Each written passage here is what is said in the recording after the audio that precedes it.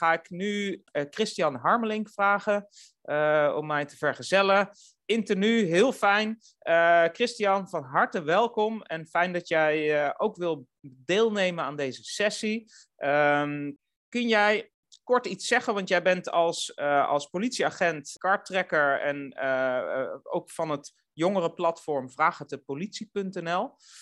Kun jij je kort voorstellen en iets zeggen over die rol en dat platform? Ja, nee, natuurlijk. Geen enkel punt. En heel fijn dat ik vandaag mag zijn. En laten we ook vooral, dat wil ik eerst eens mee beginnen, laten we vooral transparant zijn dat we elkaar al lang kennen, Freek. En niet alleen via deze verbinding, maar ook het feit dat we samen iets goeds proberen te doen binnen Bureau Jeugd en Media. Dus we gaan al iets langer terug dan vandaag. Maar vandaag met de politiepet op in jullie midden. Vraag de Politie is ons jongerenplatform al best een hele tijd. En het is eigenlijk gewoon heel simpel gezegd een website gevolgd met een Instagram-account. Kun je vanaf vandaag ook eventueel volgen als je dat interessant zou vinden. Of in ieder geval spammen bij mensen voor wie dat nog interessanter is. Vraag de Politie. Een website met heel veel data gewoon erop, vraag-antwoordstijl. Dus we proberen dat zo goed mogelijk te vullen met vragen die jongeren zouden kunnen hebben en passende antwoorden daarbij. Wat we daarnaast doen is dat we 2 keer in de week, minimaal 2 keer in de week, onze chat open hebben. Dat is in het chatland niet heel veel. We zouden heel graag dat meer doen. Maar goed, voor nu hebben we het daarop. En daar zijn we op zich ook al wel weer blij mee. Dinsdag en donderdagavond is dat altijd van 7 tot 9. En dan zitten er gewoon ervaren collega's achter de chat die allerlei handige vragen kunt stellen. Dus dat is deels in een groepschat als je daarvoor kiest. Maar als je denkt, het is toch wat meer privé wat ik te vragen heb, dan kan je gewoon 1-op-1 met collega's chatten. En wat we daarnaast nog doen, binnen dat feit dat we chatten, zijn we maandelijks online met een zedenchat. En dat is op woensdagavond altijd. Dan ruimen we gewoon een avond in, extra, om alleen maar de focus te hebben op zeden gebeuren. Dus alles wat met seksualiteit te maken heeft tegen de zin in. Zo zou je dat even kunnen zeggen.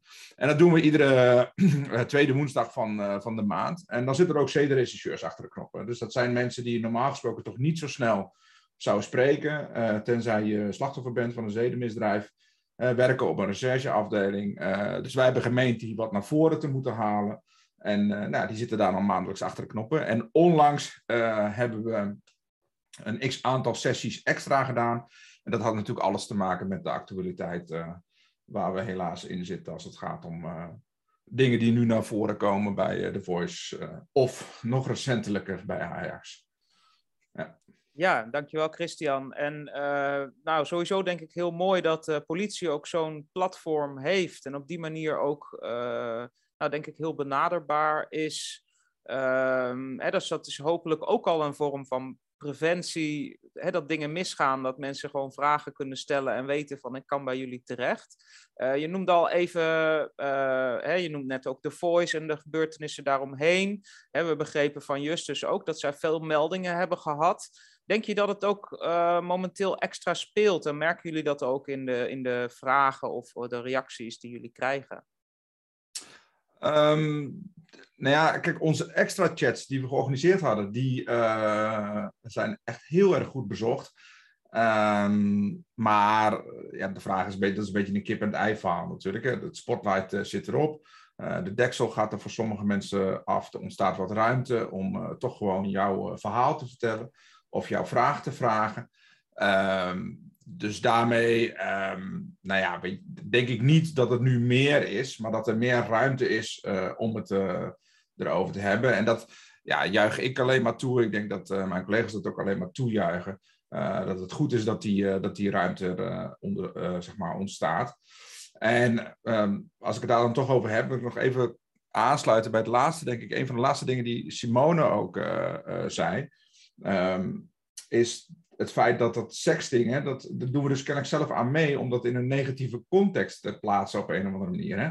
Dus daar proberen wij vanuit ons jongerenplatform ook heel erg nou, secuur op te zijn, spits op te zijn. En ik weet zeker dat het ons vast niet lukt voor de hele organisatie en voor alle wijkagenten waar iedereen wel eens mee te maken krijgt. Maar onze boodschap is daarin wel echt, met sexting is helemaal niks mis mee. Dus die moeten we niet in hetzelfde rijtje als online shaming of sextortion of wat dan ook plaatsen. En ook niet als zodanig dus in de mond nemen of overschrijven of wat dan ook. Dat moet echt gewoon in het normale terechtkomen. Ja, dus mooi dat, dus dat in wezen, volgens mij heb jij daar ook best wel intern aan bijgedragen. Dat de politie daar in die zin ook wel zelf ook wat veranderd in is qua visie. En ik wil het graag hebben over want jij was ook een van de geïnterviewden in de eerste aflevering van Pointer. Ja. En wat me toen raakte en eigenlijk ook de basis is geweest voor het idee van deze sessie, is dat jij zegt van ja, maar we moeten een maatschappelijke discussie starten over normen en waarden.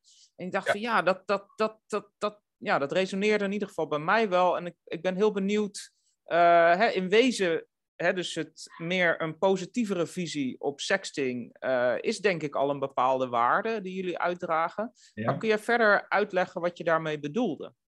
Ja, ik heb daar natuurlijk ontzettend lang over nagedacht, omdat je mij deze vraag ging stellen.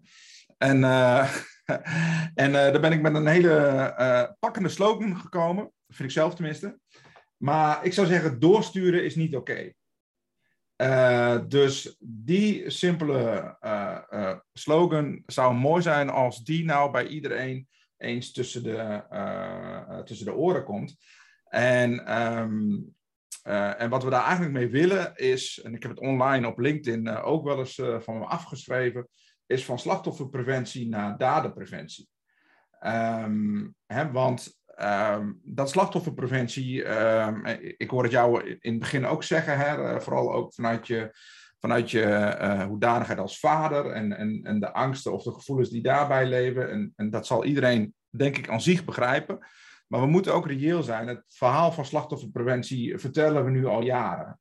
En ik denk ook niet dat we daar abrupt mee moeten stoppen, maar er moet wel een wending in komen. Het is goed om kinderen te leren. Het is goed om kinderen op zich op bepaalde risico's te wijzen dat ze daar kritisch op kunnen zijn. Van, goh, ik ben kritisch op mijn medemens, ik ben kritisch op die zinnetjes waar Simone het ook over had.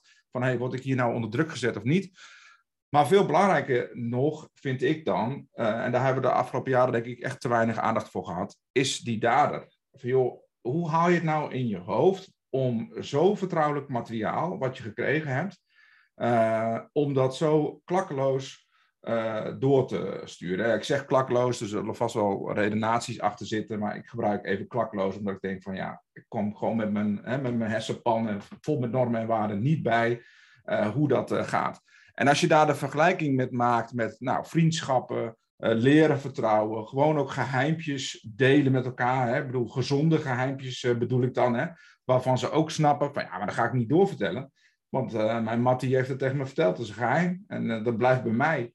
Maar waarom doe je dat dan wel met zulk gevoelig materiaal, waarbij we ook nog weten hoe vreselijk belangrijk is, en ik heb daar niet voor geleerd, maar ik heb wel eens naar een psycholoog geluisterd als het daarom gaat, hoe belangrijk het is om in die ontwikkeling te leren vertrouwen. Dus op die basisschoolleeftijd, maar ook wel verderop als puber. Wie kan ik vertrouwen, wie kan ik niet vertrouwen? Maar kan ik überhaupt? Ik kan gewoon mensen vertrouwen. En dat moet je leren. En als je elke keer je vertrouwen beschadigd wordt, en op deze manier foto's die zo worden doorgestuurd, of wat het dan ook is, foto, video, maakt allemaal niet uit. Maar dat maakt zoveel, dat beschadigt zoveel. Dat richt zoveel schade aan. Ja, daar lusten de honden geen brood van. En ik ben het ook zeker wel eens met dat het natuurlijk per casus verschilt. Maar als ik kijk naar mijn tijd in Den Haag, toen ik daar schoolagent was, en als ik kijk hoe vreselijk, zeg maar, die slachtoffers er doorheen zaten in dat moment, dan zie je gewoon fysiek voor je ogen de schade die er wordt gedaan, zeg maar. Weerbaarheid, die zit daar natuurlijk ook in. Ik heb ook meegemaakt dat een dame zei van, dan zien ze toch hoe ik eruit zie. Fuck it. Nou, weet je, dat vond ik ontzettend mooi. Want dat is natuurlijk ook gewoon zo. Een middelvinger omhoog en je hebt me er toch niet mee. Maar dat moet je wel kunnen. En dat is niet voor iedereen, weggelegd. En jij zegt,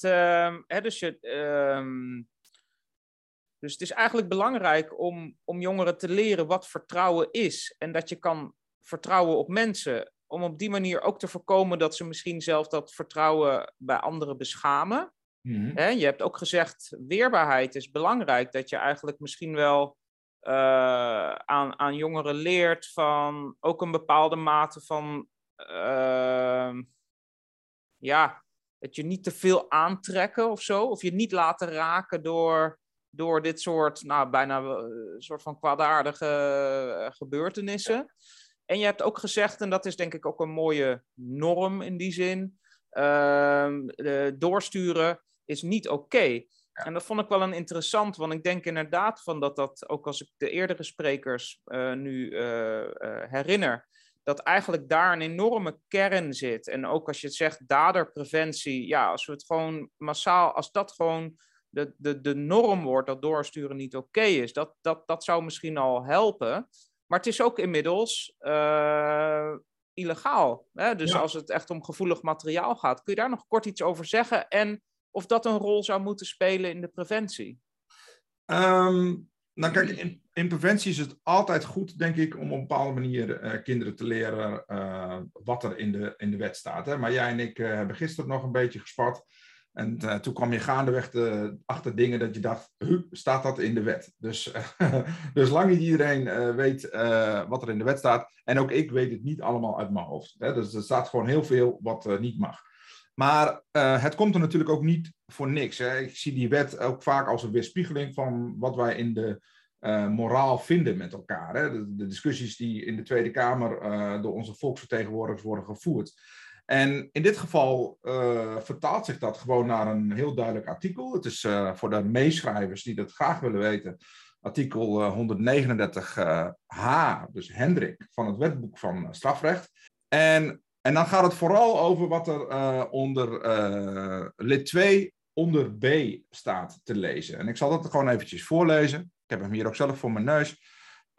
Maar dan gaat het over hij, maar dat is natuurlijk ook gewoon een zij, of ieder ander, die van een persoon een afbeelding van seksuele aard openbaar maakt, terwijl hij weet dat die openbaarmaking nadelig voor die persoon kan zijn.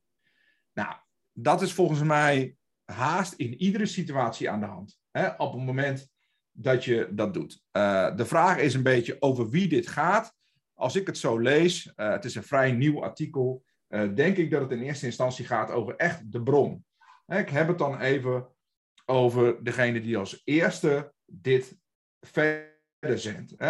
Het zij verkregen op een illegale manier, dat kan natuurlijk ook, hè, dat er iets gehackt wordt. Maar vaak verkregen op een legale manier, hè, toen het nog leuk was of toen de aantrekkingskracht er nog was, et cetera. En op een gegeven moment dan besluit, ik ga dit nu doorsturen. Nou, ik denk dat dit artikel over diegene gaat. En het kan een mooie, hopelijk stok achter de deur zijn. Kijk, zoals ik er zelf naar kijk, is het strafrecht altijd bedoeld om ergens achteraan te komen. Hè? Er zitten nog heel veel dingen die moeten plaatsvinden voordat je naar het strafrecht gaat. Dat is ook een beetje casusverschillend. Maar toch, strafrecht is vaak een sluitstuk. Hè? Dus wij we zijn nog niet op zoek naar honderden aangiftes op basis van dit artikel. Maar het geeft ons wel een tool in de hand om heel simpel op te treden indien dat nodig is. Hè? Dus dat is denk ik ook wat de wetgever er wellicht mee beoogd heeft, om die tool te geven. En ik denk dat dat goed is. En dan kan natuurlijk geen enkele kwaad dat jongeren, die slogan die ik net gebruikte, doorsturen is niet oké, dat ze in essentie weten, met wat moeilijkere taal, staat dat ook gewoon in de wet. Precies. Want dat vind ik ook mooi om eraan te leren. En we hebben het over normen en waarden. Ik ga zo ook Mary vragen weer, want we moeten door. Of er vragen zijn. Maar dus in dit geval, in wezen, wat je wil overbrengen aan jongeren, is de waarde. Doorsturen is niet oké. Het is moreel gezien, als je het hebt over vertrouwen, is het al niet oké om inderdaad iets door te sturen waarvan je weet dat de ander dat niet leuk gaat vinden. Dus we pleiten met Bureau Jeugd en Media daar ook altijd voor bij scholen om dat gewoon expliciet op te nemen in een sociale media protocol. Maar het is ook nog eens inmiddels gewoon de wet. En dus daarmee ook inderdaad een stok achter de deur. Wat denk ik toch, naast dat gesprek over normen en waarden, toch wel heel belangrijk is om aan jongeren te communiceren. Ja. En wie weet helpt dat toch ook weer om even extra na te denken van, nou ja, ik kan ook echt in de problemen komen, naast dat het moreel gezien niet goed is. Ja, dus dat vind ik wel... kan sommige jongeren echt helpen. En nou ja, goed, we weten allemaal uit ervaring dat het sommige jongeren ook niet helpt. Maar laten we ons focussen op die groep die we dan... Exact, hè? Dus we proberen in die zin er optimistisch naar te kijken. Christian, ook bedankt voor je heldere uitleg en de mooie initiatieven die jullie als politie ook ontplooien hierop.